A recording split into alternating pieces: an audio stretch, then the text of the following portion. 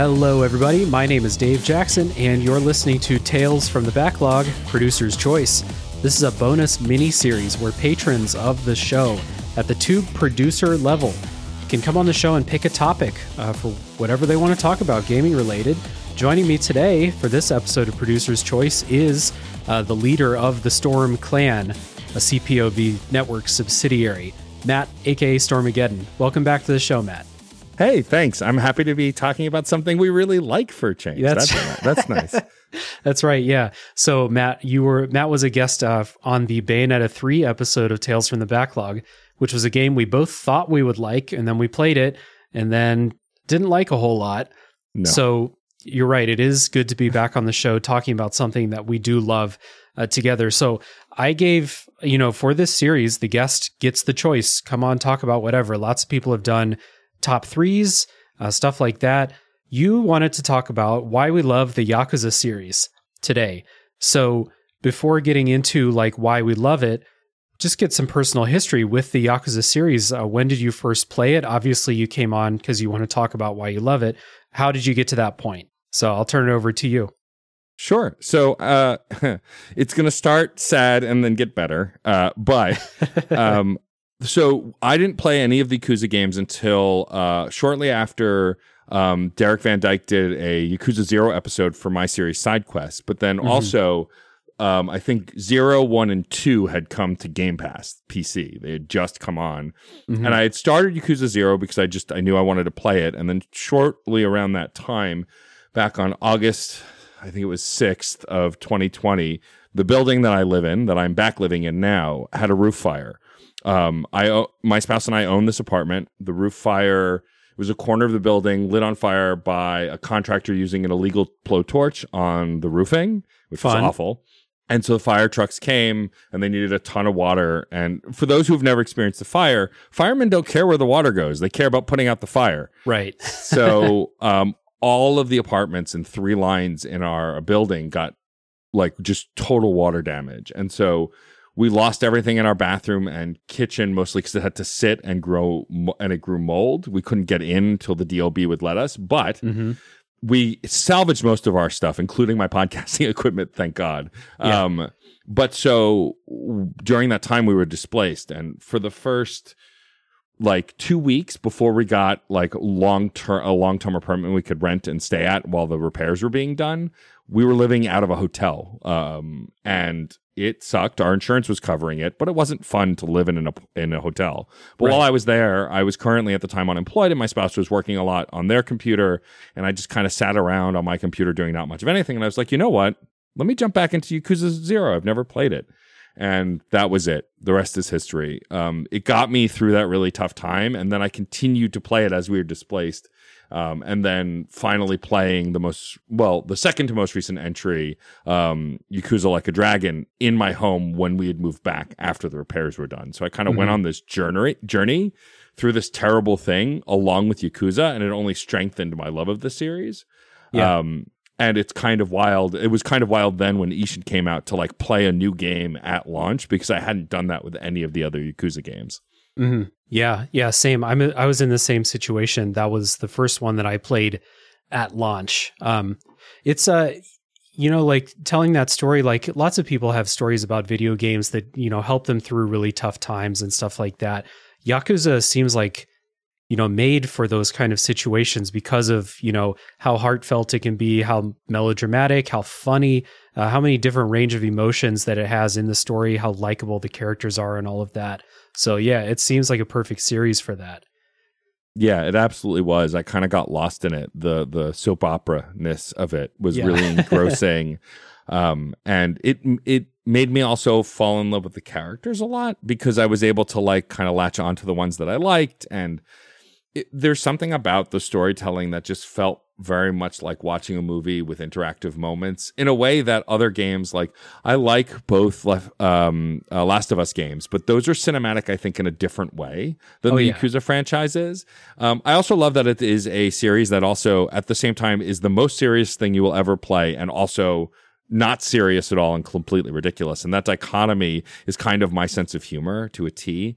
And so when going through this experience and kind of feeling stuck, it was just nice to go through this. When we were living in the temporary apartment that we were at, where we were very lucky to have understanding landlords at the time, very rare thing pretty much anywhere, it was cool that like then I think it was either Valentine's Day or during the holidays while we were there in that temporary apartment, my spouse got me the remaster collection for PS4. So it was 3, 4, and 5. And it was just, it continued to be a part of my life in a really impactful way through that 18 months that we were displaced until we came home.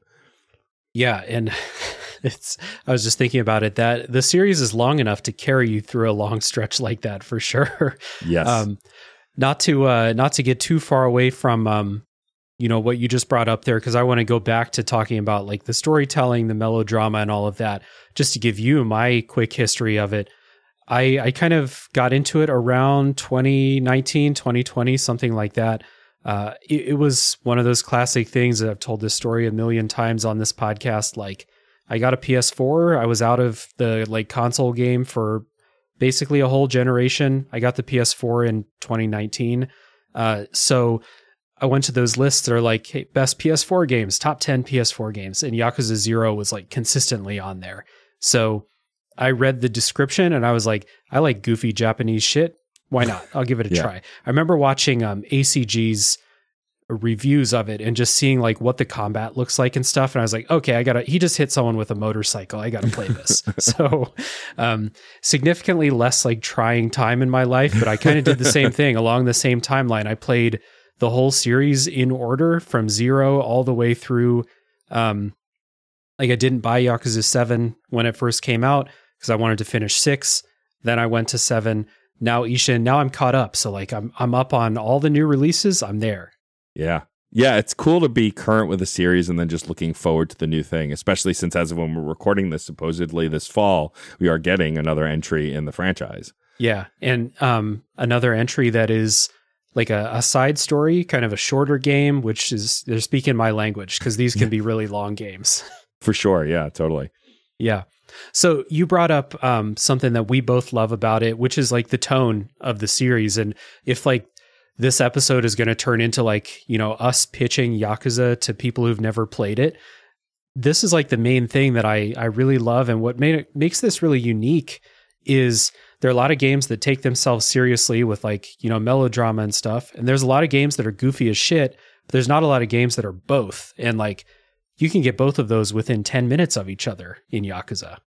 Yeah, I mean, the storytelling is really interesting. It comes down to how the narrative is carried through. Like most open-ish world games like this is, it's more open world within a city, but like, so open city game, think your Grand Theft Autos or whatever else, you can run around the city and go to mission to mission and go directly from mission to mission, or you can go off to the side and do sub-stories, which are these games' side quests. And more often than not, the main story is 100% serious. With some exception, most of the main narrative is the serious storytelling with minor comedic moments, whereas the sub-stories are almost always exclusively comedic. Whether you're teaching a bad dominatrix how to be a good dominatrix, or you find a club where executives go to dress up as babies. Like, these are just a few. And like, I like that this does that, because when you think about games like Grand Theft Auto or Assassin's Creed or other open world games that I'm not thinking of, for the most part, if there's comedic stuff in those serious games, it's like one-offs. It's not really consistent, or there's just nothing comedic, or it's a different kind of comedy, dark comedy, or like, it's not goofy in the way that these games get goofy. Yeah, the main stories, in the games are, like you said, they're fairly serious. They don't take themselves too seriously. It's like you said, soap opera. That's a good way to think about these stories. They're serious. The characters are very serious about what's going on, but it's over the top. You have guys ripping their shirts off before they fist fight on rooftops. It's all like that kind of tone. And then in those sub stories, you get the humor. You also get a lot of like, the series has this huge heart behind it too. And in the sub stories is where a lot of that comes through, where people learn lessons, people learn to be more accepting, Kiryu or Ichiban are often the voice of reason, telling people like, hey, you can't treat people like that. And they're like, you know what? You just beat the shit out of me and you're right. I can't treat people like that. Yeah, I think that the heart comes through in the characters most especially, but definitely the story as well. I mean, and Dave and I have talked about this before with video games in general. I am open about how video games make me emotional, and I've cried playing many a game. And there's always at least one moment in every one of these games where that happens, whether it's a tragic thing happens or like a character you care about, something happens. Like, it's just, there's always those moments, or even like there's some really heartfelt, like just sweet moments that bring me to tears. It's really well done, and none of it feels like, haha, we got your heartstrings now. Like, this was predictable. Like, a lot of it is kind of out of left field. The storytelling is really some of the best. Like, Dave and I have joked about this on various Discords, but every one of these games will have a twist that you never see coming, even though every one of these games has a twist like that. You can exactly. you can never predict it, and yet after it happens, you're like, of course. That's what these games do. Yeah, this is a little tease for, Like a Dragon Ishin, which is an episode that's going to come out in a few days on the feed. But Like a Dragon Ishin has one of those twists, and going into the game, I was like, all right, what's it going to be? Who's going to be the double crosser? Who's going to come back to life? Because it's going to happen. And then when it happened, it got me, and I was like, fuck, I should have seen it. I knew it was coming, and I still missed it.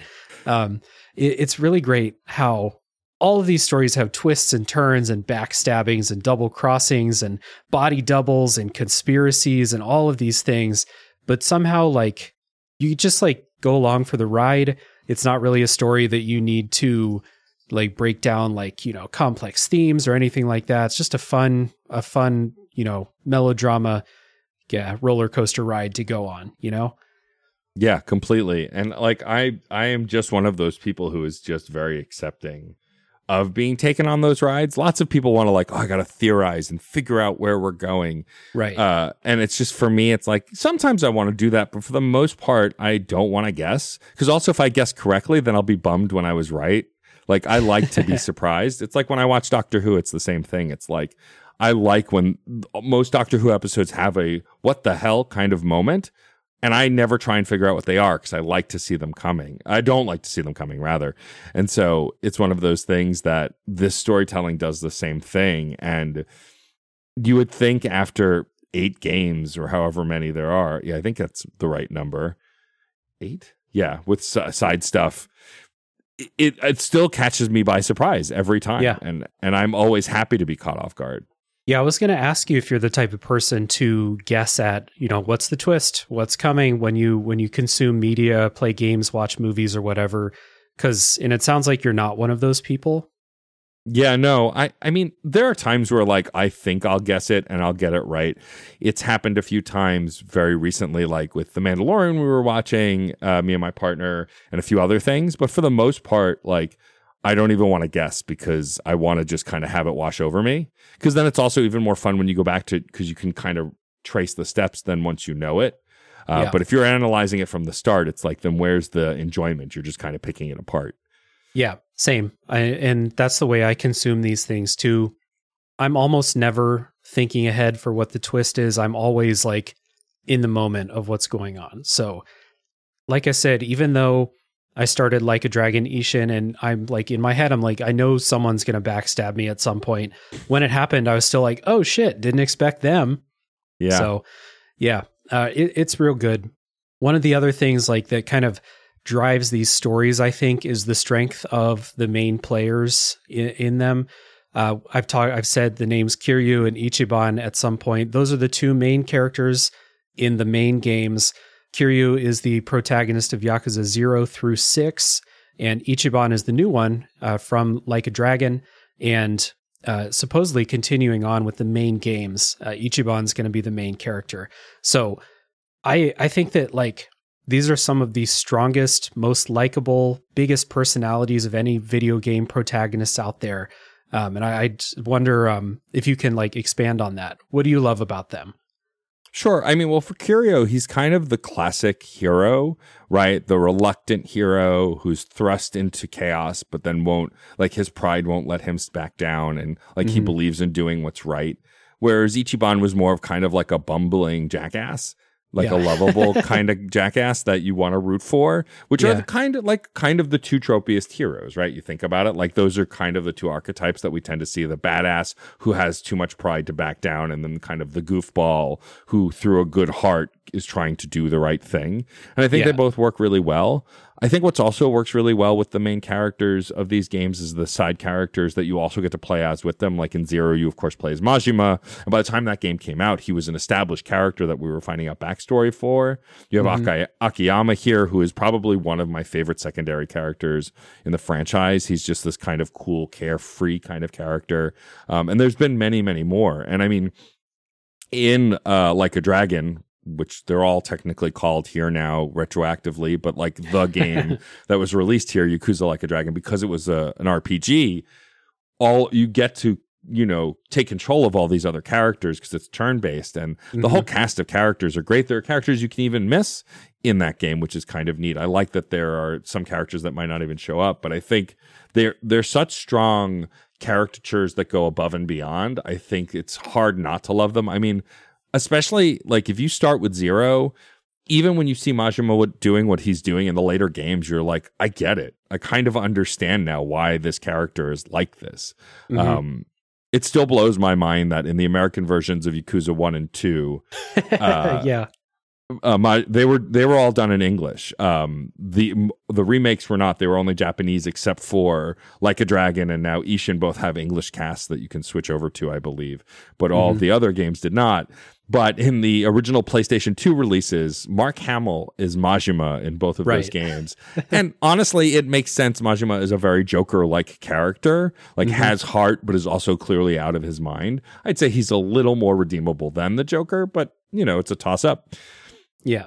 But I really do think that these characters are some of the strongest starting points because you're taking control of these characters, and it's like I play a bunch of the GTA games. I've not played the recent ones, but I never felt like I never felt like I was the guy, right? I felt like I was just kind of moving an avatar, and that happens in a lot of these games. Whereas even though I am not Kiryu, he's a different person from me, I kind of related to him quite a bit, especially in certain moments because they make him so human and so relatable. Yeah, and they're both, at their heart, Kiryu and Ichiban are both like just really solid dudes, solid, what's the word? Loyal. They're both really gullible, which gets them into these really funny situations, these side quests and stuff, which is something that's really great about them. But they're both really solid, especially Ichiban seems like just, the best bro to have around. He's just such a solid guy. And I like how you mentioned Kiryu's kind of like the reluctant hero who can't let go. He can't back away from the situation. Ichiban wants to be the hero, though. Yep. And that's like a big difference between them. He has this, he's a huge Dragon Quest fan, and he has this kind of fantasy about being the hero. So kind of sets him apart. And it was a big move for them to move away from Kiryu as the main protagonist because he's so is so well regarded by basically everybody who's played the games that suddenly they're like, we have a new protagonist now. And they, it was a big risk, and I think they just knocked it out of the park. The series is in good hands. I agree. Like there are things that happen in Yakuza Like a Dragon that I was so excited that they did, but I also totally would have been okay if this series, besides having a few players from the previous game, kind of moved completely away from those characters. Now, anyone who's seen the trailer for the official Yakuza 8 or Like a Dragon 2, I don't know how the naming convention is going to work by then.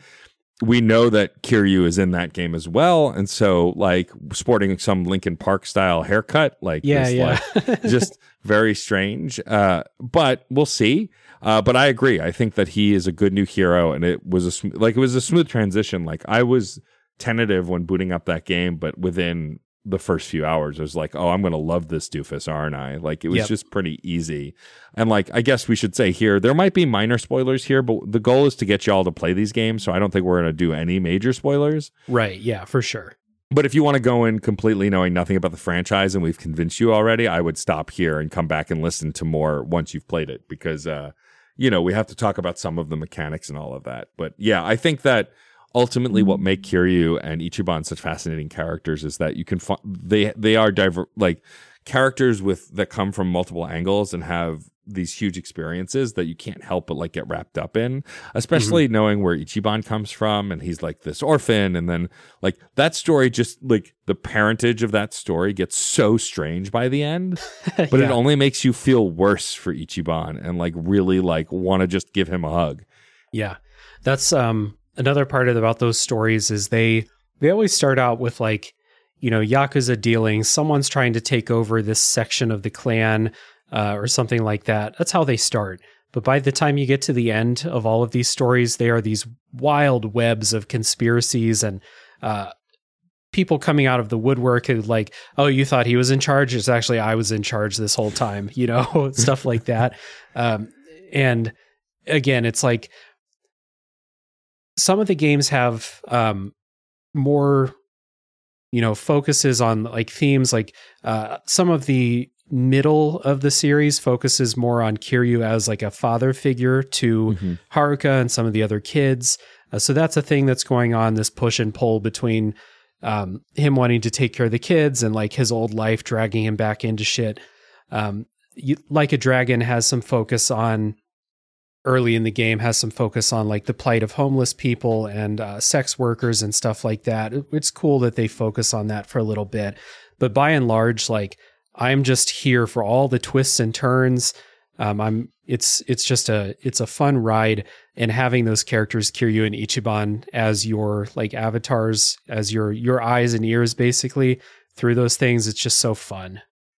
Yeah, for sure. And it's funny with the nomenclature that we've joked about a few times. They have said that they want the franchise has always been called Like a Dragon in Japan. It was changed to Yakuza in other places. And like, that's also because the first two games, which were the only ones that were released initially, you know, were like very Yakuza focused. But as the series goes on, it becomes less and less about about you being a Yakuza and more about the things around them, but not necessarily you being one. In fact, Kiryu is only a Yakuza for a very short time and then spends the rest of the game either being retired or like not involved. And like, that's why the Like a Dragon name makes way more sense for the whole run.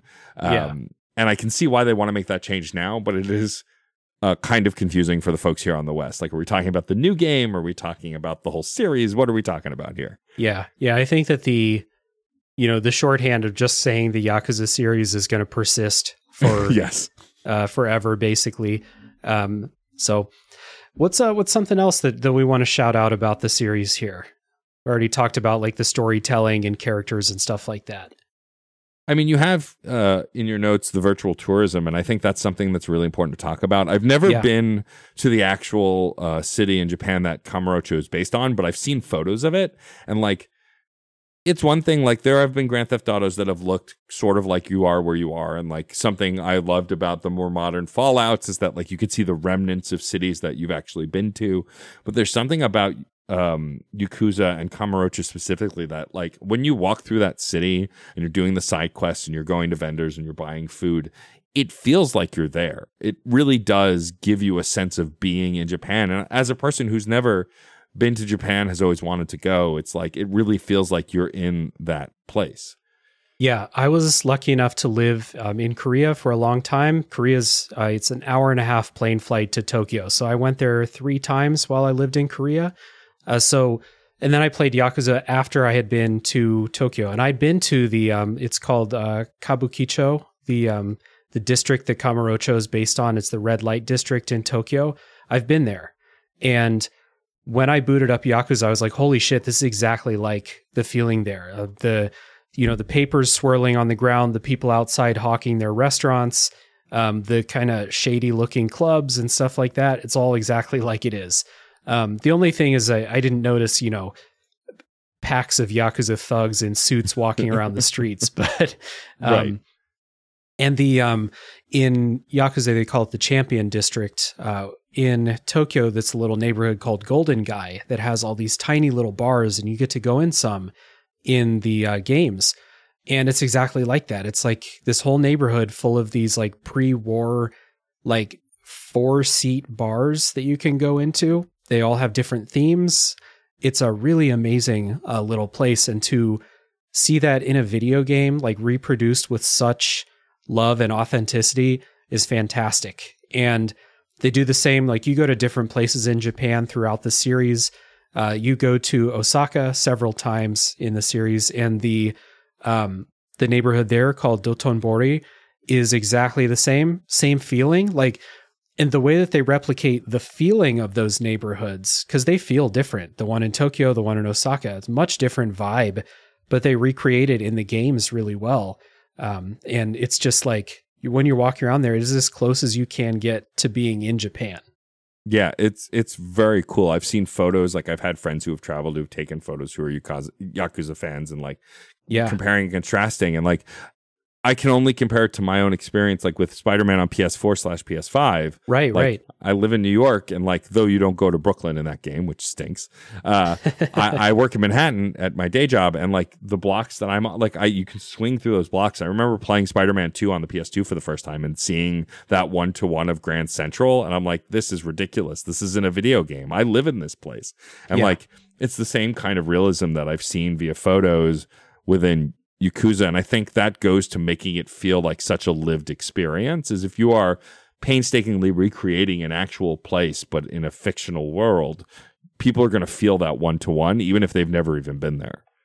Yeah, and it goes further than just like the streets too. There's some of the restaurants are like real Japanese restaurant chains. There's the one, I think it's got like a blue and yellow sign, and they make beef bowls. And I went there when I was drunk like several times in Tokyo and ate the beef bowls there and had a beer. It's great. And you can just go in there in the game and do the same thing. The karaoke places are exactly like the karaoke places I went to in Tokyo. And it's just like, it's wild how you can get that experience from the game. And they made a good choice with this, these open worlds that they make here. So you kind of said it's kind of like an open city rather than an open world game.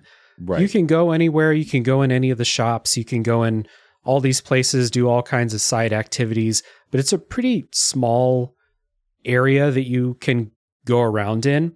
But what they do, instead of making this big empty area, like, a Grand Theft Auto city might feel like, is it's super dense with stuff. Like every city block will have like 5 to 10 businesses that you can go into, restaurants and, pool halls and karaoke and bowling and all this stuff. And the streets are full of people walking around, just like, Japanese streets are full of people. It's a crowded place. And so like that goes really far into giving you that kind of real virtual tourism feeling too. Yeah. I think, getting that vibe from a game, like it's one thing to make the facades look the same, but to give that hominess and that feel on the inside too is really awesome. It's like what I mentioned with Grand Central. It's like when you get to go into some of the buildings in a game that you're familiar with, it's only going to feel cooler when you see that 1-to-1. And it goes like above and beyond, I think, in the Yakuza games, like especially as the graphics got better. Like I'm sure in the PS2 versions, maybe not so much, but I haven't played those. But for sure, from even PS3 on, they really do look and feel like the places that they're portraying. Yeah, even Yakuza 3, which takes place in Okinawa. Like I haven't been to Okinawa, so this is not personal experience, but like it is a much more relaxed vibe there. There's not as many people. It's much quieter. Especially when you're hanging out near the orphanage. Kiryu runs the orphanage. He's not just chilling near the orphanage for people who haven't played. But it's next to the beach. It's a real peaceful kind of seaside place. And, contrast that with when you go into town, things get noisy again. There's a bunch of people, stuff like that. So it's, one of the, if I had to like make a top 3 of like things that this series does best, I think that virtual tourism is got to be up near the top. I would agree for sure. Yeah. Actually, a friend of the show, Hopple, who's a longtime, friend of this podcast and many podcasts, shout out to Hopple, recently went to Japan and went to Yakuza places because Hopple's a big fan and was sending pictures like side by sides. And it's like, for all the people who haven't seen it, like it's crazy how they recreated it. So I just want to shout that out too. Yeah, totally. So I kind of mentioned the all the places you can go in, restaurants and side activities and stuff like that. And it's one of the other things that the series is most famous for is all the mini games and side content that you can get lost in. Some of these games have main stories that, 20 hours, something like that's a pretty good average for the main stories for these games. But you can get lost up to like hundreds of hours in some of these doing all the side content. So let's just talk about some of our favorites. Sure. I mean, I think we have to, like, they would come for us, whoever they are, if we didn't mention the Cabaret minigame first, because like, this is one of those minigames. Like, look, I like minigames in RPGs and action games, but often I don't really get sucked into them. I'll like toy around with them for a while and then move on. I'm looking at you every time they make me do archery in a Zelda game. But like the Cabaret Club minigame, where you get, which you've gotten in several of the games where you get to run a cabaret club. Like, if they sold that as a separate mobile game, I would never stop playing it. I would just play it all the time. Like, you essentially pick the girls who service which tables and the booze, you give free gifts, and like all of it is to like improve their rankings and improve your ranking as a business. And it's a business manager or business sim essentially. And they have several of those in the franchise, and they are always a lot of fun. Inexplicably so, I would say. Like, I really just get into them. Yeah, it's kind of hard to describe, like, it's hard to get across just us talking and people listening who haven't played, like, what the appeal is to these, because you're playing like floor manager in here, and you kind of go table to table. If the table needs something, you go over. If one of the customers is causing trouble, you go straighten them out or kick them out or something like that. But there's something really compelling and addictive about it. It might be just kind of how they give everybody statistics, and you're trying to beat records. You're trying to beat rival cabaret clubs. The ladies that you can get to work in the cabaret club come from like all walks of life and all ages, and some of them are super goofy. I remember one of my like big stars in the Yakuza Kiwami 2 cabaret club was this old lady that would like talked a bunch of shit before you actually got her to come work there. There was someone who was like in an orange costume, if I remember right. Like, they had a big orange mascot head on. Yeah. And they just, just the guys are having the time of their life hanging out with her. So it's super goofy. There's been a little bit of talk about like, is this sexist? Is this problematic? And it's not my place to tell somebody how to feel about it, but the game itself is super fun. And basically what you're doing is keeping everybody safe, making sure that none of the customers are being dickheads, basically. But it is just super compelling and addictive. Yeah, I think that's something that all of the minigames have. I mean, another essential one is the karaoke minigame. Just about every single Yakuza game has them. And my favorite thing is that they do exactly what you would expect, is the characters go sing karaoke, but within minutes they're transported from like being in a karaoke room to being on stage performing, or like in a music video. And it's always goofy and so much fun. Yeah, oftentimes have you been to, all right, just restart. Have you been to this style of karaoke where you get your own private room and you got like the TV screen and stuff?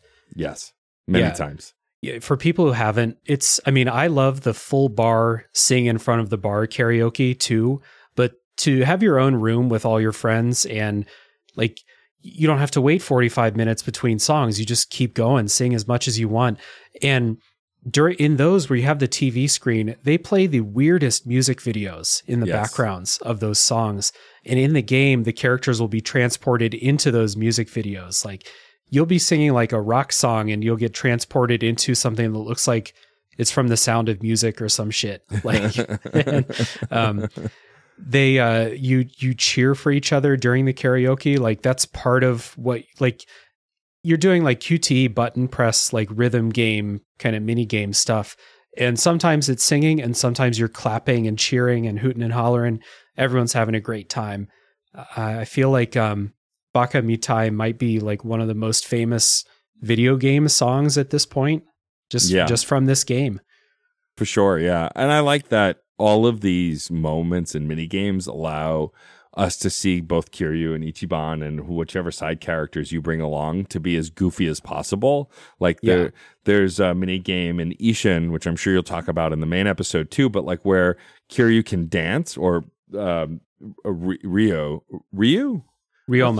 Ryoma, thank you. Yeah. Ryoma can like do like this dance thing, and like you make him perform these elaborate dances. There's also a separate sub story with dancing. Like it's just these games are not afraid to make the lead characters look goofy as hell, and I think that some of the best mini games engage in that.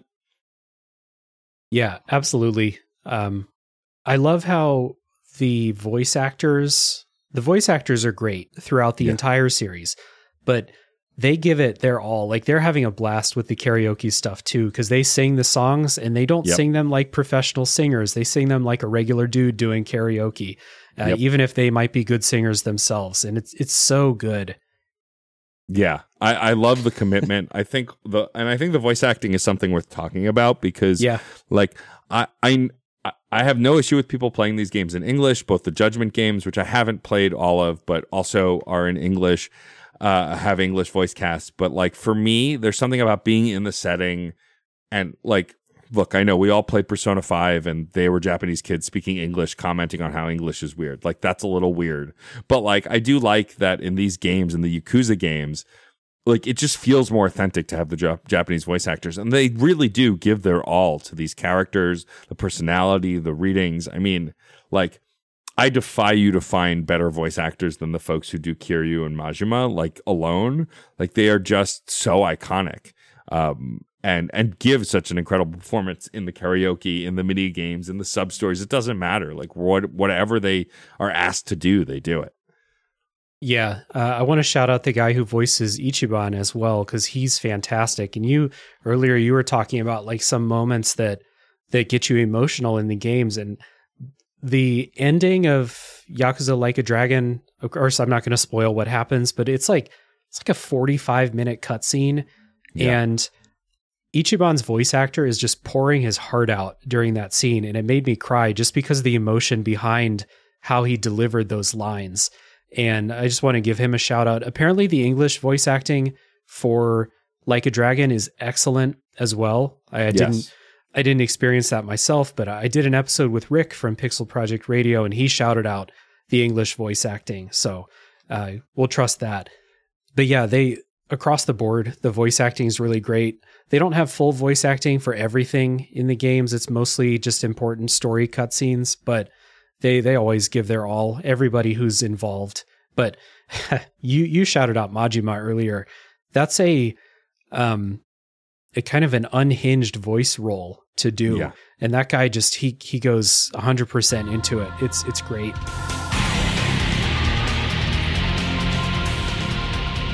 Yo. Kiryu-chan! Yeah, I mean, I cannot say the words Kiryu-chan without hearing his voice and wanting to scream it. Like, it's just not possible. I think that it's another thing that goes into the making the world feel lived in is how well the voice acting works. And again, I never played the original PS2 releases, but I've played all of these games in order, including the remakes. And like, it's interesting, something you'll notice, like, because Yakuza 3 is the roughest because it doesn't have a remake. It only has a remaster, and it was the PS3, whereas the 4 and 5 are PS4 games. It looks and sounds the roughest, and I think it's the first one to use this Japanese cast. If not, it's an early one because you can hear Kiryu finding his voice in that game. It's the same voice actor, but then by the time you get to the next one and then get to the remakes, like he's really just embodied this character. And like every time you hear him, like one of the games tries to convince us that there's a character that looks like Kiryu but isn't Kiryu, and of course it turns out to be Kiryu undercover, which I don't think is too big of a spoiler because you look right at him and go, "Why are they not calling him Kiryu? I don't understand." But like it looks and sounds like him. They've just kind of become iconic, and I think that's what makes something like Ishin work really well, because you're not playing as those characters, but you have those voice actors and the faces of those characters put on these historical figures to still give you that vibe. Yeah. That's something I shouted out in the Ishin episode, that like, if you're playing it as a longtime fan of the series, you are like intimately familiar with most of the main cast. Like, at least a dozen people. We were like, I know exactly who that person is. I recognize their voice, their face, their personality. It's just they're playing a different character in this game. And it makes you feel like you know the cast putting on a play or something like that. It's really cool. Kind of like going back to mini games, but along the lines of voice acting, some of my favorite mini games are the extremely goofy ones, like the phone sex mini game in Yakuza 0. Yes. Is Kiryu. I don't remember how he gets himself into this, but he works as a phone sex operator. I don't remember if he's answering the phone or if he's calling. He goes into a phone sex club, I think. Yes. I think that's what it is. Yeah. You have this mini game where he starts a sentence and he says like, I really love your, and then you have these words floating around on the screen and it like they kind of get obscured and cover each other up. You have to pick the right word to like keep the conversation going. The choices that you have are so stupid and funny, where he'll say like, I love your butt, I love your boobs, I love your badger, or like just weird shit like that. And this is like, you could have just come off of a very serious story cutscene where someone like died or there's a cliffhanger or something like that. And then like 5 minutes later, you go in here and you're doing this phone sex mini game. It's, it's not like the most fun game in itself, but it's like the goofiest shit. And it always sticks out in my memory. Yeah, same. There's a photograph mini game in I think either Kiwami or Kiwami 2. And like, it's questionable, right? How close we are getting to the border of, pornography, but like you're taking photo of women in skimpy clothes and the women are actual FMVs of actual models, famous models in Japan. Right. But the goofiness, like the reason it doesn't feel as horny as it could is because Kiryu has to like talk to them to like get the good photos. And if you pick the wrong line, they pose weird or like react funny. And it's so silly. It's just like, it could be viewed as chauvinistic, and I could totally see that argument. But for the most part, it feels so goofy and stupid that I think it's more made to make fun of the people a little bit who do that stuff or get involved in that stuff too a bit. I think it's meant to be tongue in cheek in kind of every way. Yeah. Part of it too is that like Kiryu is so hard-headed in a lot of ways. Like it wouldn't be surprising to me if Kiryu just doesn't know what sex is at all. Yeah, just the way he interacts with people in these situations. So that kind of helps this not feel as sleazy as it could, because there's a lot of stuff in a lot of these games that could come off as like, oh, this is extremely male gazy and sleazy and gross.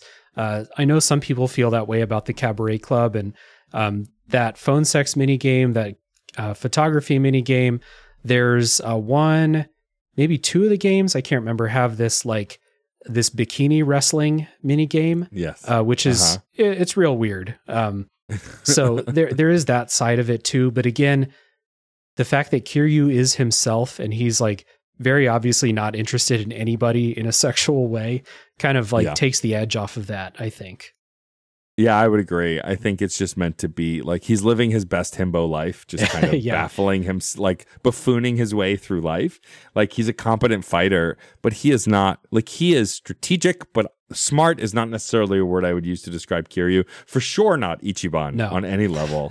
And like I think that's what ends up making these mini games so fun and kind of innocent feeling, is that you're playing it through the eyes of practically a child, right? So there's no sexual intent. It's just kind of a goofball. Yeah. Speaking of that, there are some other mini games that are not, sex involved at all. One of my favorites is the batting cages. Yakuza Kiwami 2 has just an incredible batting cage mini game. I 100%ed that. And I'm kind of like you. I don't 100% mini games in basically any game except for Gwent in The Witcher 3. I did all the Gwent stuff, but like Red Dead Redemption 2 has a bunch of amazing little mini games. I didn't 100% any of those. I do all the batting cage things. I do all the mini golf stuff in Yakuza games. In Like a Dragon, I 100%ed the business mini game, which is very very helpful for you to do that. You get an incredible reward for beating that, but it's a time sink. I would like ride on the stationary bike and play that business mini game. And it takes like 10 to 15 hours to do the whole thing. It's a long ass mini game, but I did it because I loved it. And same with the batting cages, mini golf, bowling, all that stuff. Yeah, I mean, bowling is integral to my love of the franchise because completing part of the bowling sub-story in Zero gets you one of the greatest characters ever in the history of Yakuza, one chicken named Nugget. Right. I don't feel bad spoiling the sub-story, but I guess if you don't want to hear about it, skip ahead like 10 minutes. But like Kyoryu signs up for bowling because he's trying to expand his horizons and like make friends. And then like, which is just hysterical on its own, but then you get challenged and become part of a bowling tournament, and the winner, it says that you win a turkey dinner if you finish the tournament and win, but when you win the tournament you end up getting a live chicken instead. They don't have a turkey dinner for you, and they ask if you want them to kill the chicken and like cook it for you, and you go no, and he ends up becoming part of your real estate empire in that game, which is a whole other thing. It's like, these are sentences I can say with a straight face that like, if your reaction is what the hell are they talking about? I need to see this. That's exactly what it did to me when I heard it. Yeah, same. I think in the Like a Dragon business mini game, you can put there's a chicken that is part of your 3 people who run the business, and you can send the chicken out to be the manager of one of your shops basically. And yeah. In Like a Dragon, also you rescue a lobster as part of it's either a lobster or a crayfish, I can't remember, as part of a sub story, and it becomes a summon because it's a JRPG, and it has like this big summon animation where it comes and claws the shit out of people, and it's just fantastic. You could put together a list of 20 of the weirdest sentences you could ever hear just based on stuff you get into in these games. 100%. Yeah. When I unlocked that summon, Nancy-chan, I never looked back. Like I just used it all the time. I think something that we've kind of talked around but haven't really talked about yet is the combat. Yeah. The combat in these games. So you will either love or hate the combat. I mean, it's pretty straightforward for a lot of the games until you get to Like a Dragon, but they are traditionally beat 'em up games, the remakes have some really cool like systems where you can have different fighting stances.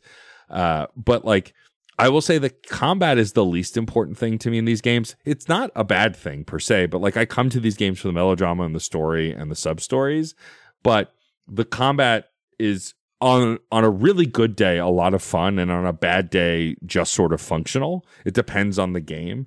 You'll feel it the most in Yakuza 3 because they were just kind of fine tuning a lot in that game for next gen stuff. But like, I love the combat in 0 and Kiwami 2 in 6. Like, I think all of them have really great combat and different fighting styles. I love that there's a mode just called Beast Mode where you can just grab people and just chuck them, different throw animations. Yeah.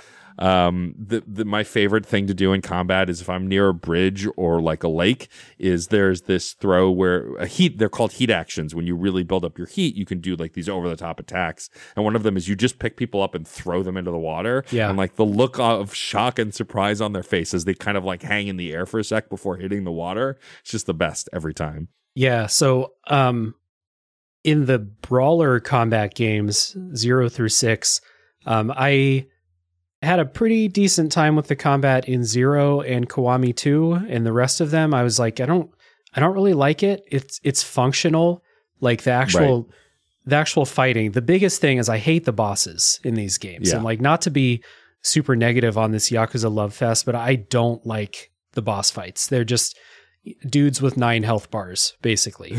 So yes. What I do like though is those heat actions you talked about. And they're like these context sensitive finishing moves, basically. So if you are like Matt said, someone's next to the side of a bridge, the little icon to press triangle will come up. You pick them up and chuck them off the bridge. That's the finishing move. But there are like dozens of these for all different contexts, different weapons you're holding, different locations that you're in. There's a heat action in some of the later games, and in I think it's in Judgment 2, where if you're fighting someone in a convenience store, you will shove their head in the microwave as part of the finishing move. If you're holding a bicycle, a motorcycle, a box, a sofa, You'll have a finishing move for all of those. And that's what helps the combat. That's what gets me through the combat is those things. Because like as a mechanical combat system, I don't really like it. But the fact that I'm doing these heat actions like once every 30 seconds. So that gets me through these encounters. They're so over the top. The animations are incredible. Along with all like the particle effects and stuff, because they're really selling like just how anime and over the top these are, that they're so entertaining to do. It really gets me through these things. And it kind of like goes into one of the things that's very funny to me about this is how I just said you might shove someone's head in the microwave, or you throw them off a bridge, or you curb stomp somebody. No one ever dies in these games. It's Batman rules. Yeah, there's ultra violence in it's sort of like how in an RPG characters can't die in battles, they can only die in cutscenes. Right. It's the same thing here. Like characters will never die in a fight in like the battle system. Can't say the same for the narrative, but we won't go into too much detail there. But right. Like the ultra violence is so over the top. You, especially in Ishin, I think, and I'm sure you guys talked about this. Like you're wielding a katana and a pistol, and like there are some heat actions where you shove them against the wall and like impale them, and then shoot them in the face, and then they get up and say they're sorry and run away after the battle. It's just so like there's always been this disassociation between the ultra violence and them getting up and apologizing and leaving after every battle. Like that's the gag. But there was just something about how brutally violent some of the stuff was in Ishin that made it even more comical. Yeah. And that's the other part of this too, right? Like you just said, after you curb stomp somebody or put their head in the microwave, they get up and they say they're sorry. And if it's part of a sub-story, because most of the sub-stories, the way that you solve your problem is by beating the shit out of somebody, no matter what the problem is. That's how you're going to solve it. So you beat the shit out of them. Maybe you throw a motorcycle at them. And then they get up, they say they're sorry, and you're like, you know what? Like, you're right.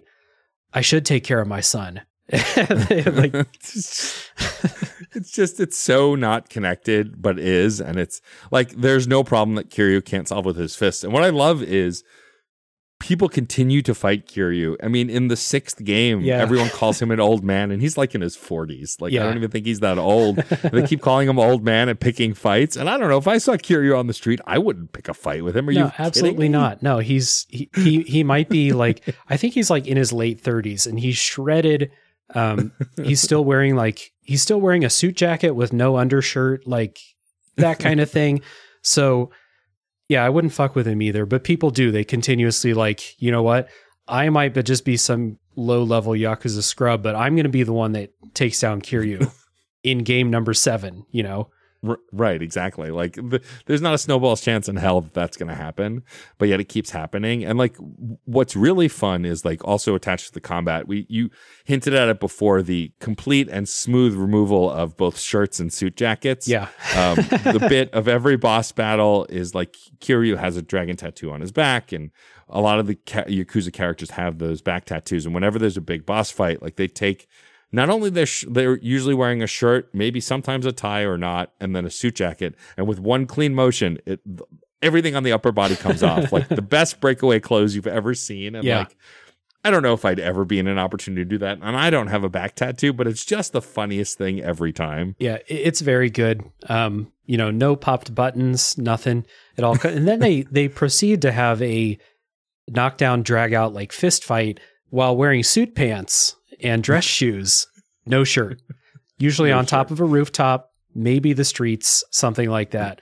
It's real good. Yeah, I think there's never not a moment I don't laugh. Also, something about the combat is like, people don't bat an eye at the fantasy that exists in these worlds. Like there is a moment in one of the games, I want to say it's maybe 5 or 6, but you fight a tiger, several tigers. Oh, that's a staple now. It's in at least 3 of the games. Right. And like every time you fight a tiger or a bear or like any animal, you're just punching the hell out of this animal. And it's so bizarre. Like it doesn't even set off my animal abuse triggers, because I can't really watch animal abuse because it's so cartoony. Like it's literally like watching a Warner Brothers cartoon. Yeah.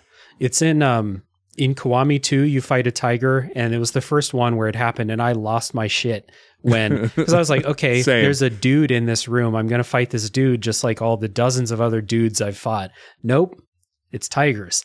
In Yakuza 5, you fight a bear, fist fight, a bear, which is fantastic.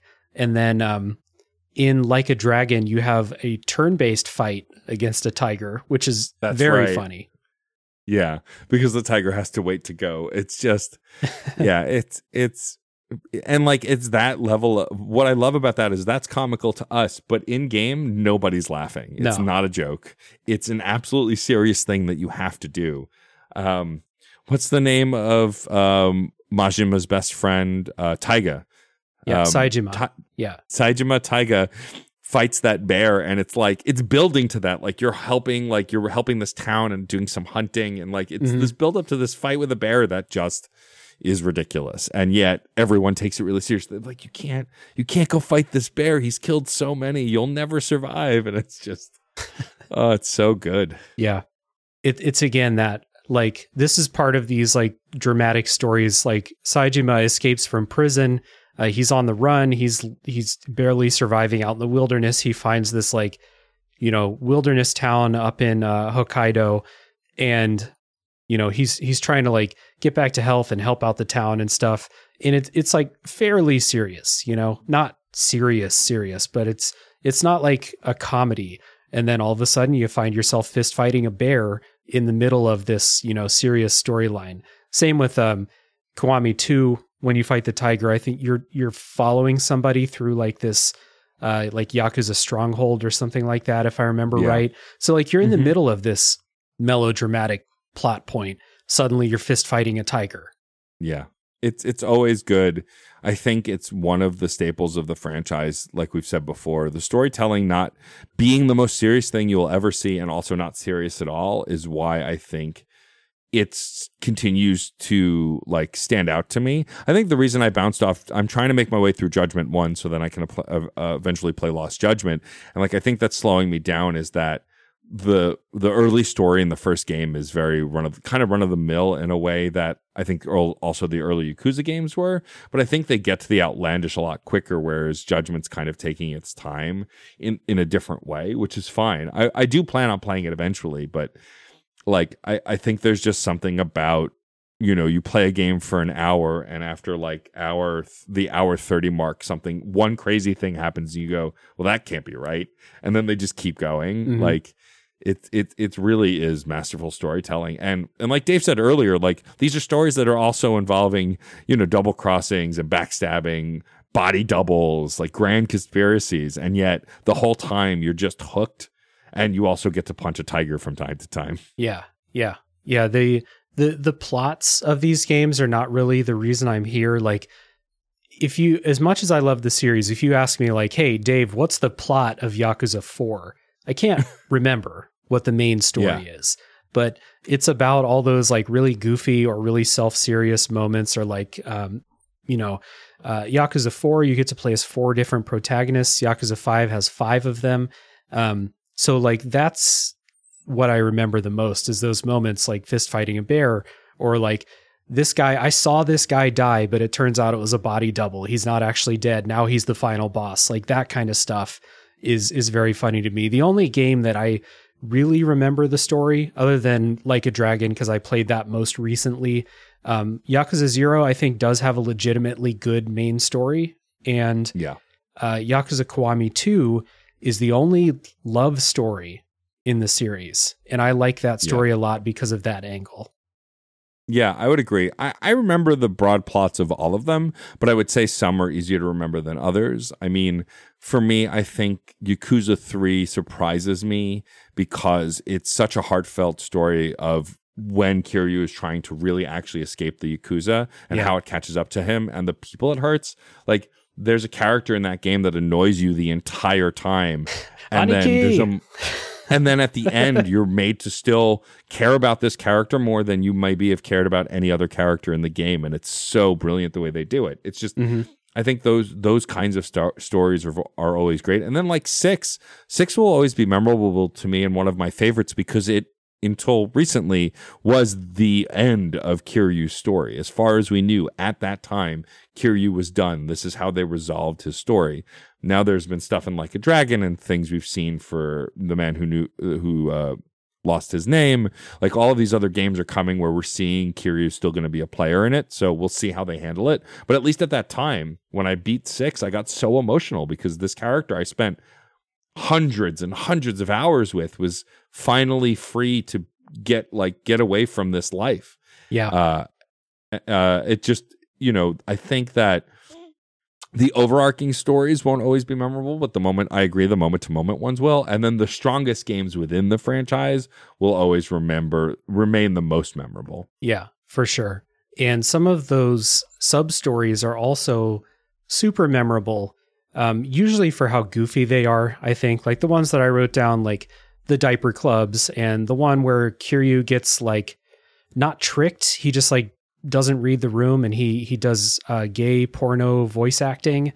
Yes, those ones they're very memorable just because of how goofy they are and how you can be surprised. There's like the one in Like a Dragon with the diaper club. It starts out because like there's an emergency. They're like, we're out of baby formula. Like we need formula. There's kids that need it.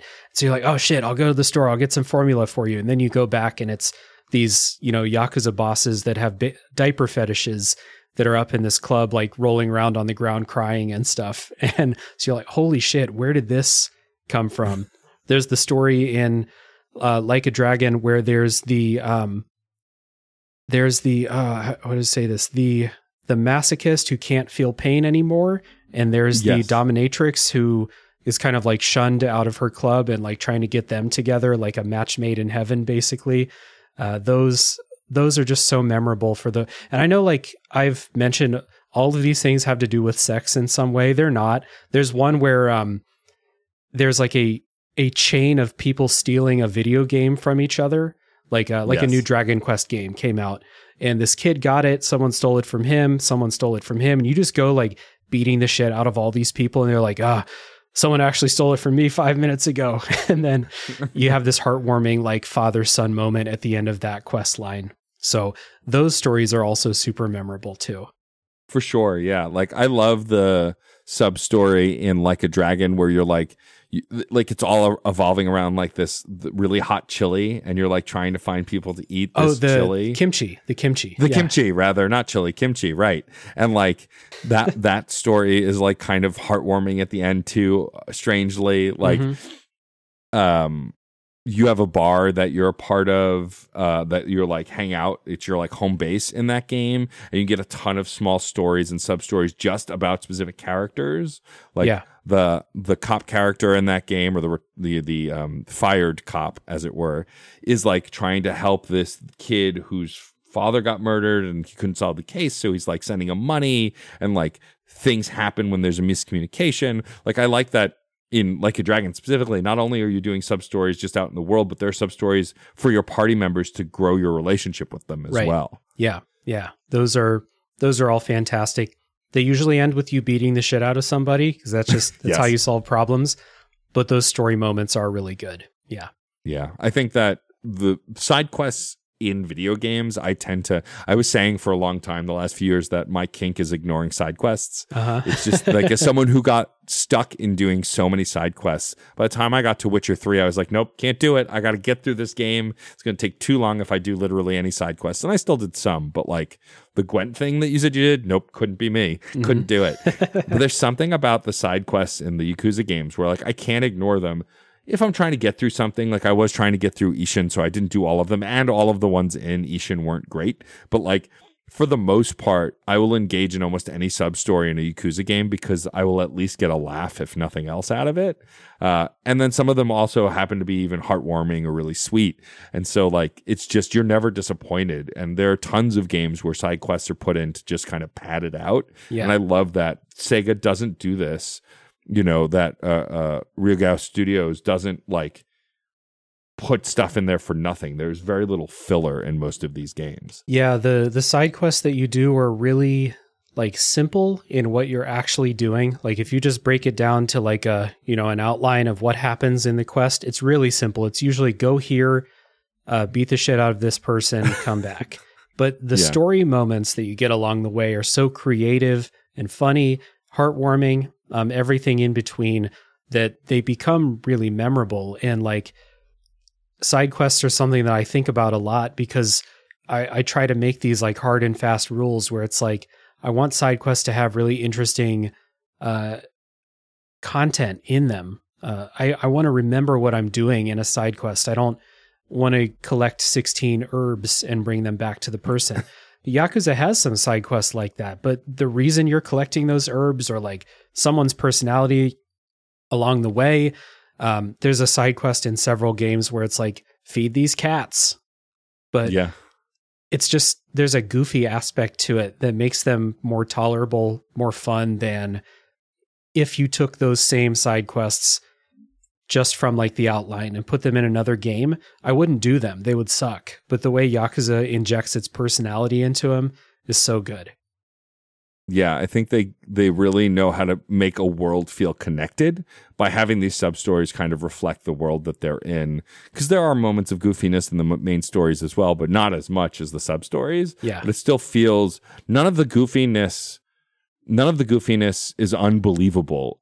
Like, some of it's shocking or ridiculous, but all of it still kind of feels within the realm of real, like something that could happen in real life. And I think that grounds them in a way that makes you laugh harder at them too. Yep. So is there anything else that you want to touch on before we get into our closing part of the episode here?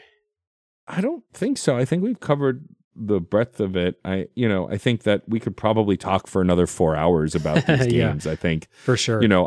I've been very careful to not spoil the story, because I think that honestly, the best thing that anyone ever did for me when telling me to play these games is not ruin the story, because I think even if it's not memorable after the fact, when you're engaged in it, it feels like the most important thing. And it's just written really well that it's easy to get wrapped up in the drama. And I like that to be new for people who are finally getting to this series.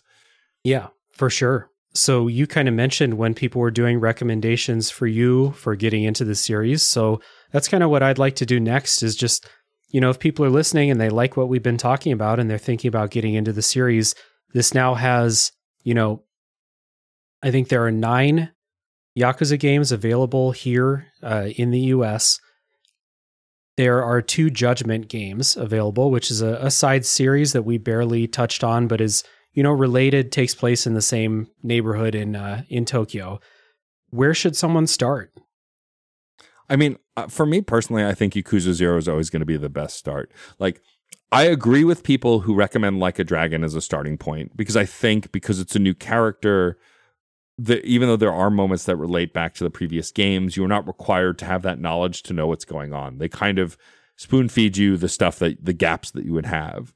But the reason I think 0 is the better starting point is just for me, as someone who got to play through this entire franchise in numerical order, it really gives the story much more weight. I think we're going to get to our rankings, but I think the reason 6 ranks so high to me is because I played them in order from start to finish. I didn't skip around. I didn't jump around. And so Kiryu's end was important to me. Mm-hmm. Whatever that means, I'm not saying he dies. I'm just saying his story, they wrap up his story. Right. But like broadly, if I had to recommend, I think you can start with Judgment because it's its own series. Though it's not one of my favorites, you could play that in isolation. 0 or Like a Dragon. I think Like a Dragon, because it's a new protagonist, at least, it's a good starting point. You ideally could start with 1 also, because there was no 0 for many years. 1 was the first, Kiwami 1 was the first game story. Right. Back on the PS2. So you could start with that, but I think 0 only strengthens 1's story. 1, which is not a great game comparatively, I think is stronger if you've played 0. Playing 1 in isolation might be a less enjoyable experience. Yeah, I agree with the general, like, Yakuza 0 is also my preferred place to start. Like a Dragon is a fine place to start. Again, it's another thing that we didn't really talk about that much, but Like a Dragon is a turn-based combat system, like a Dragon Quest style type thing. So if that appeals to you more than the action brawler type combat, then try that, because I think as far as turn-based combat goes, it's okay. It's pretty good. It's not, I don't love it, but it's pretty good. and having a new protagonist, kind of like a not a reboot, but starting a new series with a new group of characters, it's a fine place to start as well. 0 will always be my recommendation, just because you can see the story play out in chronological order, and it's not like not like trying to play the Metal Gear Solid series in chronological order or something, where you're going to skip around a ton and go through all these different like generations of consoles and stuff like that. It's just, you play 3 PS4 games, then you play a remaster of a PS3 game, some more PS4 games, and then now you're in next gen after that, right? So it's not that bad. Maybe take a little break between Kiwami 2 and Yakuza 3. But yeah, starting with 0 is my thing too. Plus, I think the way they tell the story with like the concurrent stories of Kiryu and Majima, and then knowing how they meet up and their relationship throughout the rest of the series, is just really great to start out with that backstory. So yeah, I'm with you there too. It's weird, both of us don't seem to not like Judgment that much. I bounced off of it too. This is not us saying that no one should play it and that it's a bad game, because there's so many people who love the Judgment games. I think I just wasn't in the right headspace, or maybe I was a little burned out on Yakuza at the time, because they're not really games that like I want to mainline all in a row. I would play one, I'd play a bunch of other games for a couple months, then I go back, play the next one, then take another break, then play the next one. The only ones that I did straight through were 6 to Like a Dragon. That's it. But they're pretty different in the way they play. So Judgment would be fine also if you want that kind of detective story instead of the Yakuza story of 0 and Kiwami, Yeah, and I think 0 also is a strong recommendation because it's an isolated story. It does set up the rest of the franchise if you're familiar with it, but otherwise it is a complete story on its own.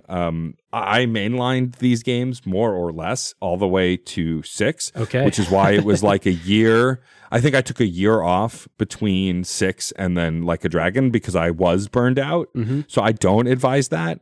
But I agree with Dave also. I think if you play in chronological order, the hardest game to play is going to be 3. Narratively, I think it's still a really strong game, but mechanically and graphically and music wise, like it's just the roughest all around because it's the oldest of all of the games. Yeah, and you go from that smooth new engine that they made for Kiwami 2 back to the old version of the old engine in Yakuza 3, and it feels like you're playing a game that's like 20 years older, when in reality it's not. It just feels that way. And I will recommend all of these, except for Like a Dragon, have difficulty settings. If at any point the combat is giving you difficulty, put it on easy, put it on very easy, especially 3, because of how just challenging it is to adjust to that old system. Absolutely drop the difficulty. For the most part, they let you drop the difficulty at almost any time. Some games, if you're struggling on a boss fight, will just ask if you want to drop the difficulty for that one fight, which is great. But I highly recommend that because the combat, even when I love it, is not what I'm here for in this series. It's the writing and everything else. So don't feel ashamed for a minute on that. Like, you're not the only one. Sometimes the combat is just overly challenging in some of these games. Yep, 100% agree. I play all of them on the easy difficulty after, I think the first Kiwami, and the final boss fight in that game was the one that got me to say, fuck it, I'm playing all these on easy now. So, except for Like a Dragon, because it's turn-based, and I can, there's strategy behind that. The other ones, it's, I just don't think that mechanically they support higher difficulties very well, but play on easy for sure. So, now that we've said where people should start, we both agree that Yakuza 0 is the best starting place. Like a Dragon, Judgment, also fine places to start. Let's just do a little informal ranking of the series. So, sure. Let's just kind of take turns. What do you have? What do you have at the bottom? So my least favorite game in the entire series is we've kind of alluded to it a bunch before, but is Kiwami 1. Okay. I just don't think it's a very good game. Kiwami is a remake of the original Yakuza game. So, and it from what I can tell, it's a pretty faithful remake too. So as a result, the The main plot is like, it's fine. You know, I enjoyed the plot of it. The combat is a remake of the combat from the first game. They didn't add in new stuff from Yakuza 0. And the big thing that stood out to me was the sub-stories. The side stories are just not as developed in Kiwami. Yeah.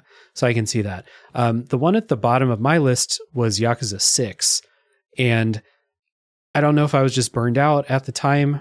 Last game in the series, I was just not feeling the story in it, other than the fact that it was the end of Kiryu's story. Other than that, I was like, I don't like, not to get into specifics, but there was a bunch of stuff that happened in that game where I was like, really? Even by Yakuza standards, this is weird. What's going on right now? Where am I? You know? So 6 is at the bottom. Now we're moving up. And just to say, Yakuza is the rare series where I like all of these games to some degree. Just because Yakuza 6 is at the bottom of my rankings doesn't mean I hate it. It's like I would give it like a C+, you know?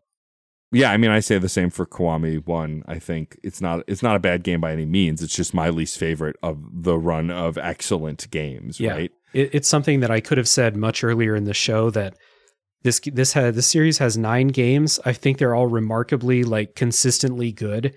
Think about another game series, you know, that has more than 5 games. How many series can you say where they're all good, or that you enjoyed all of them?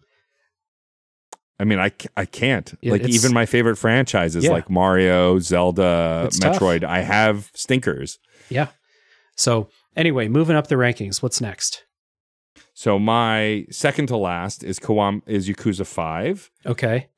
Overall, not a bad game. I think narratively it was weak, especially after 4, which I really liked. Mm-hmm. I thought the story was good. It was the introduction of Akiyama in that first one also. Also, 5 characters is a lot. Like, I understand what they were going for, and I think ultimately the story works, but like, it was a lot of characters. I mean, it's still the same amount of chapters, 20 or 25 chapters. It's just broken up between each of the characters. And then, of course, they all come together in the end, because that's how that works.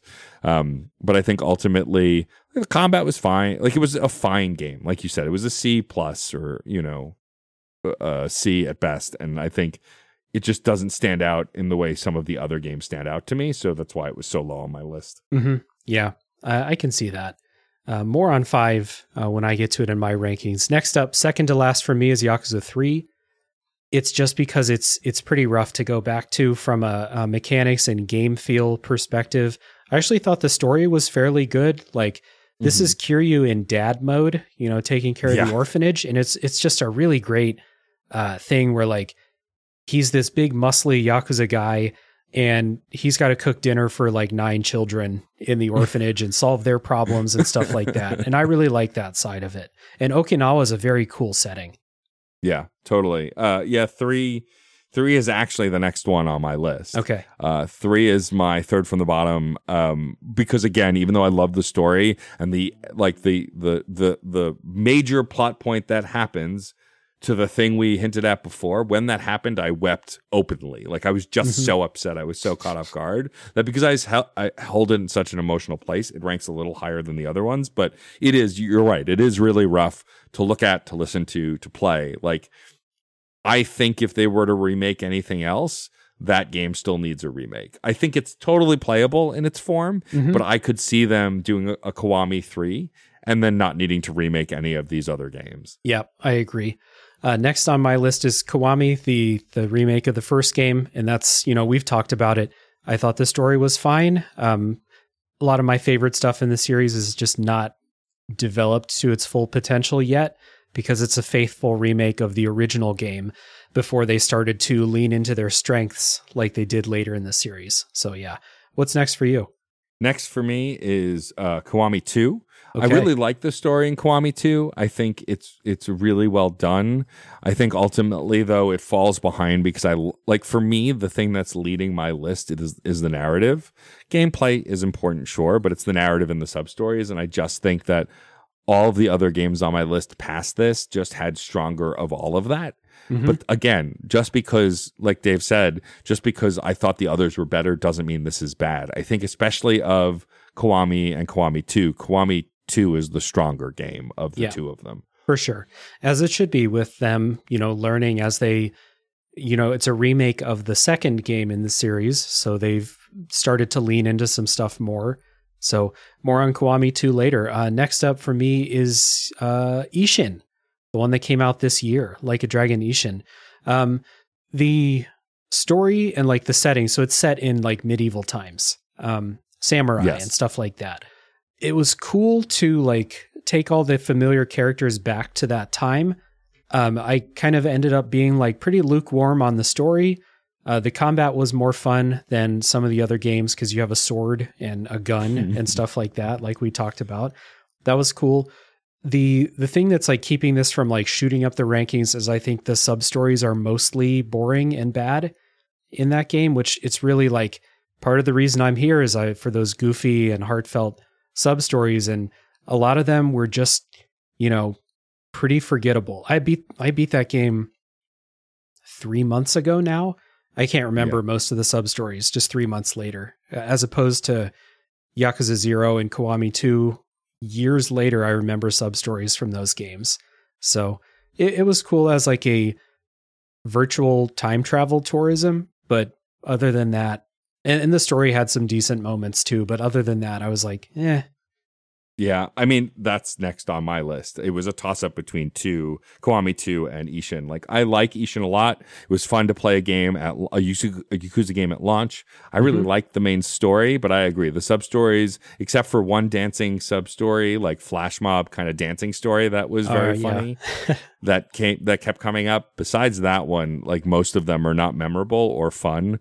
The combat eventually got annoying because the streets are narrower and it's a smaller stage of where you're running around. You had gotten to a lot more fights that you couldn't skip or couldn't avoid.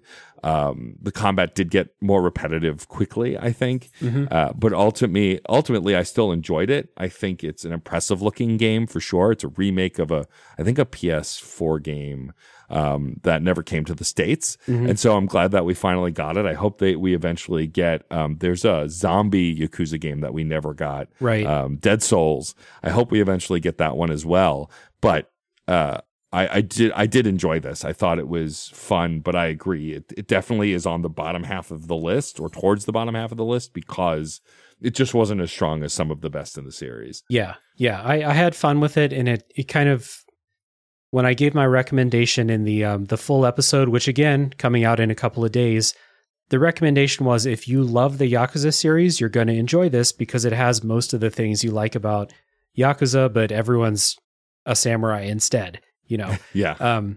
Other than that, though, like it's just not up to the higher like levels of the series. And now we're starting to get into games on the list that like I really, really like. So the next one on my list is Yakuza 4, which I like. I like the, I like splitting it up into 4 protagonists. I like the introduction to playing as Saejima, playing as Akiyama and Kiryu. There's a 4th character that really sucks. Just super boring and forgettable protagonist. I don't remember his name. But other than them, I enjoyed that. So Yakuza 4 is next on the list. Next on my list is actually also Yakuza 4. Okay. I ranked this one a little higher than 5, but ultimately for all the things you said is why I love it, right? I think 3 of the 4 main characters are really strong and really interesting. The 5th one is fine. He's just not very memorable. But the combat's fun. The different fighting styles for the different characters makes it interesting. So instead of having different styles for one character, you have 4 different characters with different fighting styles, which is a unique way of doing it. And like, it's impossible not to like Akiyama. He's a heartthrob. He's nonchalant. He's fun. He's breezy. He goes with the flow. Really, really easy lead character to play as, especially when you're in the opening moments going, wait, where's Kiryu? You warm up to him really quick. And the story, I think, progresses in a really interesting and fun way. I actually thought Akiyama got off to a really rough start with the way that he handles his money lending business, making women work in the cabaret clubs and stuff. I was like, this guy's a real piece of shit. Like, fuck this guy. But, by the end of the game into Yakuza 5, because you play as him again in Yakuza 5, he's, again, supremely likable dude. So I enjoyed him. Next on my list is Yakuza 5. And I like it for the same reason I like Yakuza 4, splitting up the characters, giving you all these different perspectives and locations, but it's just stronger. You have the 3 good characters from Yakuza 4, then you get a baseball player, a disgraced baseball player, and I enjoyed that little storyline, and you get Haruka. And I really loved Haruka's rhythm game sections. I thought it was super fun. And a little peek into like the disgusting idol culture. The behind the scenes of the idol culture with like the handshake events and stuff like that. That little focus was really interesting. That's the game where you fist fight a bear. And the only thing keeping this from being higher, other than the fact that the top 3 on my list are like unassailable, fucking love those games, is Yakuza 5 is really fucking long. It's like 40 to 50 hours main story, you know? Yeah, it's one of the longest in the entire franchise. Yeah, I think other than Like a Dragon, which is a JRPG, it might be the longest. Yeah, it's funny. The reason 5 is so low is, as much as I love Haruka, I really do. As a character, she's one of my favorites actually in the series. She's just great, her growth and how she changes. But having to do those stupid mini games, I like rhythm games. I did not like those. And honestly, I wanted to beat people up as Haruka. Come on. That would have been all fun. I wanted. Yeah. That's all I wanted. And so like the fact that they threw that curveball and then I had to do the pop idol stuff, I'm like, I don't want to do this. And so I think that's why that game ended up ranking so low, even though the ending of that game also is an incredible tearjerker, the way that game ends. So I don't fault you for putting it so much higher. I think mechanically there were some things that just made me upset enough that I was like, meh, I like it, but it's not one of my favorites. Yeah, that's the one thing holding Yakuza 5 back, is that it would have been very funny to like use dance moves to beat the shit out of Yakuza goons on the street. Agreed. Yeah. All right. Next up on your list. Next up, we're in the top 3 now. Am I correct? Yeah, top 3. And my number 3 is Yakuza 6. And like, I understand why it's at the bottom of your list. There are some really annoying things in it, but I think what pushes it to the top of my list is it's honestly one of the ones I've played most recently. And also, I just love how they wrap up Kiryu's story. There are some things that are kind of bizarre, and there are some of the weirdest twists and turns of all of the games in that game. But I was just so satisfied with how it ended, how the story resolved, how all of the characters came together. Like, I really liked the cameos, all of it. And it goes back to you being only Kiryu as the main character the entire game, after spending 2 games with him being one of the main characters. And so I was really excited to have him as the lead again. But I think it wrapped up my journey. It ended my journey with this character, and like that is going to always make it mean more to me. Yeah, I can see all of that. The other thing that Yakuza 6 has going for it is it's in that new combat engine that feels it's so much smoother than the engine from 3, 4, and 5. By the time I got to that felt great to play in. So the ending of the story is really great. Some of the story with Haruka in Yakuza 6 was fun. Some of it was like, I don't know, but I get it. Next up, this is tough because I have a 2A, 2B situation. So I'm just going to say number 3 is Kiwami 2. Part of it is, I think Kiwami 2 has the most, how do I say this? The smoothest combat in the entire series of the action combat ones. I found myself enjoying the combat the most in Kiwami 2, other than my number 1 game. And I said before, Kiwami 2's main thing is kind of a love story with Kiryu, and I really, really dug that. I thought it was great. I thought the villain was really over the top and goofy, but I enjoyed the villain in that game. And yeah, Kiwami 2 has the best, until Like a Dragon, Kiwami 2 had the best sub-stories. It had the best Cabaret Club minigame, and had the best batting cages and mini golf. So that's part of why it's up there too. Yeah, I would agree. Yeah. Moving on to my number 2, it's Like a Dragon. Yakuza Like a Dragon is, like, barring some of the challenge of not having a difficulty setting and having to just power level sometimes and like do repeat fights, like, but excluding the grinding, which always sucked, the grinding to level up, and how if you're just doing the main story, you'll hit a point like about 2/3 in where you literally can't do anything and you are too weak to fight any of the bosses, which never happens in the other games because you can adjust the difficulty. Barring that, it's the best, one of the best Yakuza games they've ever met. The characters, the writing, the story, the combat, like it all comes together really well. I wouldn't say it's the strongest combat in the franchise because I think, like Dave said earlier, it's good turn-based combat. It's not great turn-based combat. But the characters are some of the strongest characters in the series. Like the music is some of the best. There is a spoiler boss fight against a character that I didn't think you'd be fighting against. Two characters actually. And when you fight them, like that song for that fight, I'm really just trying very hard not to spoil it. That song I listen to at least once a day. It's just such a great song. It's such a jam. It's also an incredibly hard and punishing boss fight. But like, I think that Like a Dragon really took what folks have loved about the series over all these years and kind of distilled it for a new audience to kind of jump in with. Yeah. Like a Dragon's number 2 on my list as well. And it's, like I said, these top 3 are like 3 of my favorite games ever. So, you know, it's like picking between my children, really. I don't have any real children, so I got to pick from my Yakuza children. But Like a Dragon is so good.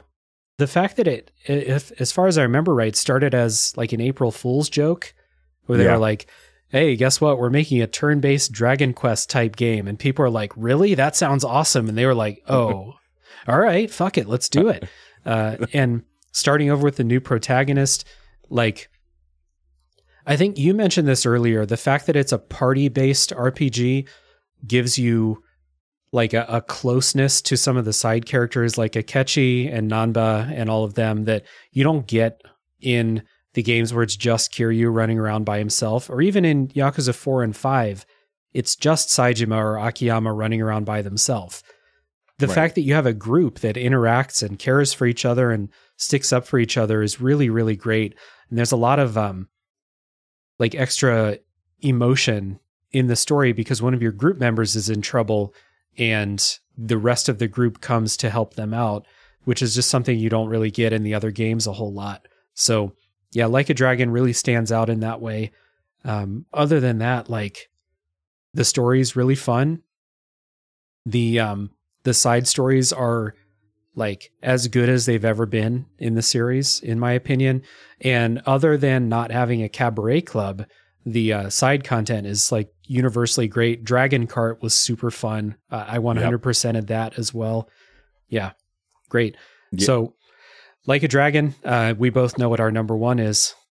Yeah, our number 1 is the same. It's Yakuza 0.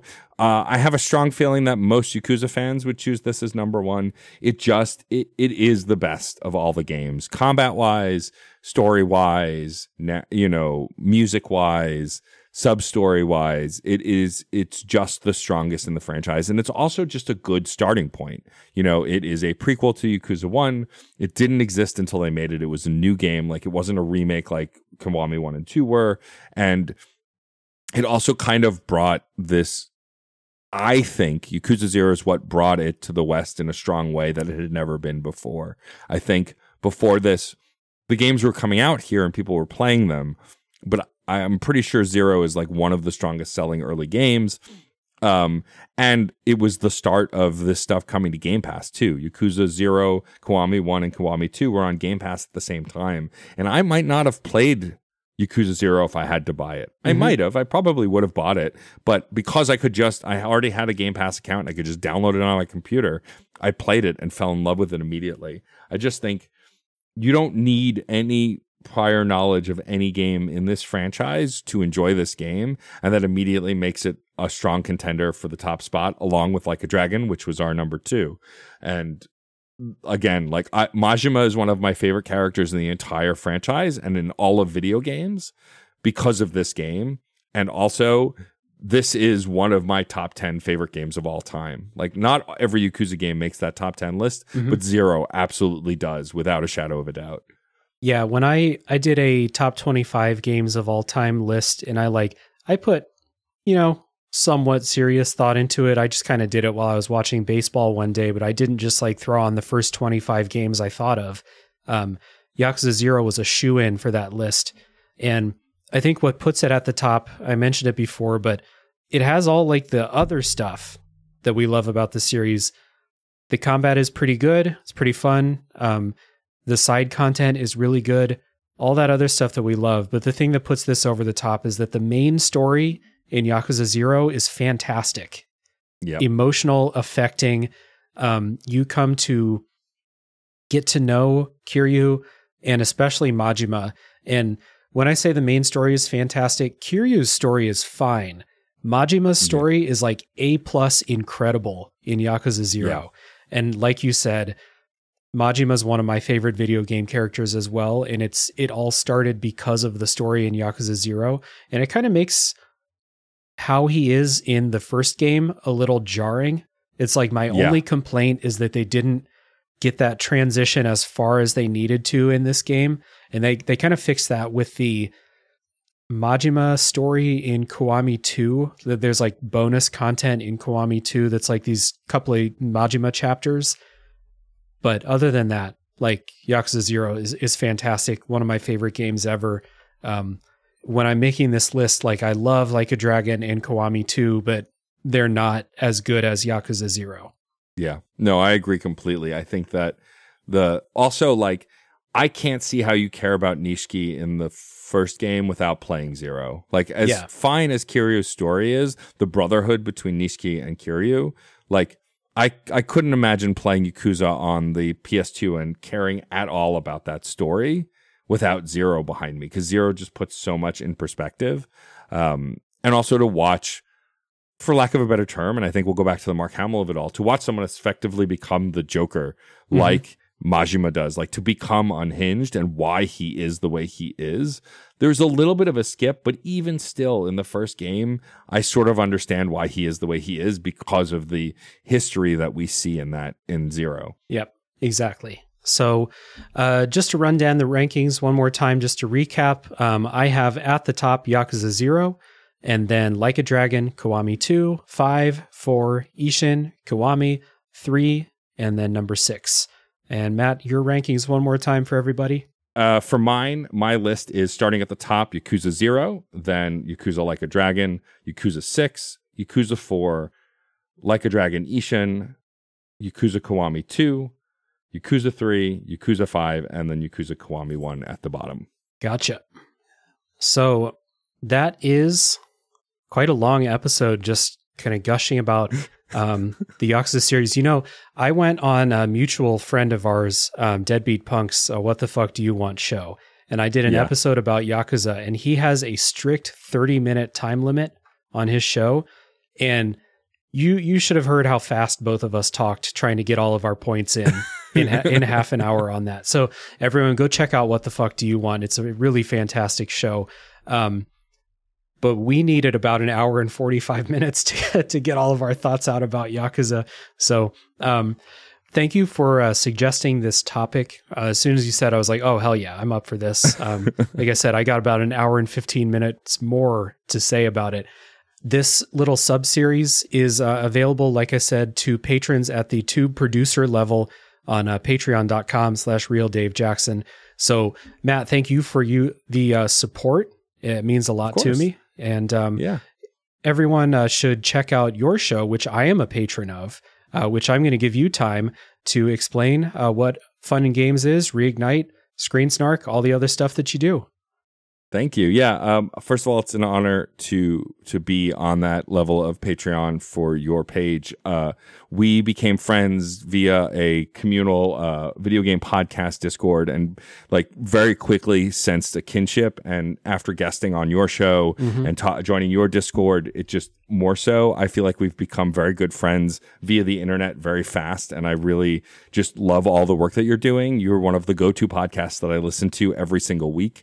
And I'm grateful for all that you do. I am not jealous of your recording schedule or how many games you have to play.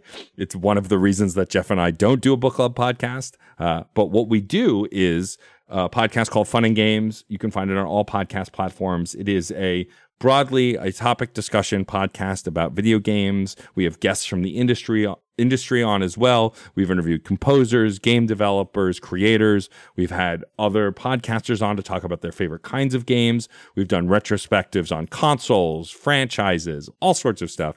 Essentially, it's whatever topic Jeff and I decide 2 days before we record, and then we record it. I'm mostly joking. Sometimes we plan longer than that. And we even involve the community, more recently taking direct quotes and questions from our followers all over social and on Discord. It's a conversation, and we thank our listeners every 2 weeks for being a part of it. Also within that feed is a sub-series called Side Quests, which Dave has done 2 episodes already. No, you did one. You're doing a second one, right? I've done 2. I got a third one 2. coming. Yeah. Coming. Okay. Side Quest is a series where people talk about a game they love and why they love it. Really simple. All the negativity on the internet made me want to create a place where people can just gush about the games they love, even divisive games that most people don't like. We had an early episode about Fortnite that I loved and actually is the thing that got me playing Fortnite, which I actually quite enjoy now. Mm-hmm. Like the point of it is for you, podcaster or not, to come on and talk about why you love a game. We've had people who don't have any content creation background that just talked into their iPhone for 20 minutes and sent it to me and I put it out. Like, I want to spread the word about great games and from a place of love for the people who enjoy them. Mm-hmm. The other 2 shows really quick. Dave's been a guest on Screen Snark, which is a TV and movie podcast, which is mostly an excuse for us to goof around for an hour to an hour and a half. Mm-hmm. We bring a guest on every episode, and the first half is me, my co-host Rachel, and a guest talking about a game, talking about a TV show we most recently watched or movie we most recently watched. And then the back half is interviewing that person about what they do and why they're cool. And then I'm doing Reignite, which is a retrospective podcast. Started with the Mass Effect franchise. Now that we've finished Mass Effect, we've moved on to the Dragon Age franchise. And boy, howdy, is it rough to replay Dragon Age Origins. As much as I love it. And I genuinely do love Dragon Age Origins on PC specifically, but some of that game is so rough, it still crashes often. It needs the Legendary Edition treatment so bad, especially 1, 2 probably also. But we're going through it. We still are enjoying the story. Frankie, my co-host, and I have been talking quite a bit about it and have really been enjoying it. And yeah, that's it. And then I'm also a freelance editor for the Game Informer show hosted by Alex Van Aken, which is a lot of fun to be a part of as well. I've been reading Game Informer for as long as it's been around practically. And so it's exciting to be a part of that. And I think that's everything. If none of that, if all of that washed over you, just go to djstormageddon.com. You can find all the stuff that I do there. You can find my merch. You can find the Patreon, all of that stuff. And I advise you to go check it out because I think it'd be a lot of fun for you. Yeah, I agree. Like I said, I am proud to support Fun and Games on Patreon because it's a show I listen to all the time. I really love the discussions that you guys do, and the side quest stuff is really great. Like you explained what it is, but again, anyone can just record a 5 to 20 minute little thing about a game they love, talk about why they love it. I've done side quests about Disco Elysium and Shadowrun Dragonfall. Your Disco Elysium episode is actually the episode that got me to finally go back to it and finish that game, and I ended up really loving it. Of course, it's a great game. I love it so much. So again, all that stuff is really worth everybody's time. And if you like this show, you're going to find something that Matt does that you enjoy too. So we'd love to shout that stuff out every chance I get. And always love having you on the show. We'll have you back on for another Tales from the Backlog sometime, talking about a specific game. Hopefully, a game that we like. We've kind of agreed that it's going to be the Yakuza, the Man Who Erased His Name, that's coming up. So hopefully we enjoy that. Hard to believe that we would hate it just based on the last hour and 45 minutes, right? Right. I think that's a pretty safe bet. But I've thrown some other things at you in the nearest future that we could do that I know I love, that I want to impress upon you to talk about. So also, if you enjoy the community of Tales for the Backlog, you should join the Certain POV Discord server. Dave is really active over there and has really been an encouraging conversation. But our Discord is at certainpov.com. And it's, if you like nerdy community specifically, not even just gaming, we talk about TV, movies, games, comic books. It's a really cool place. So you should come hang out. It is.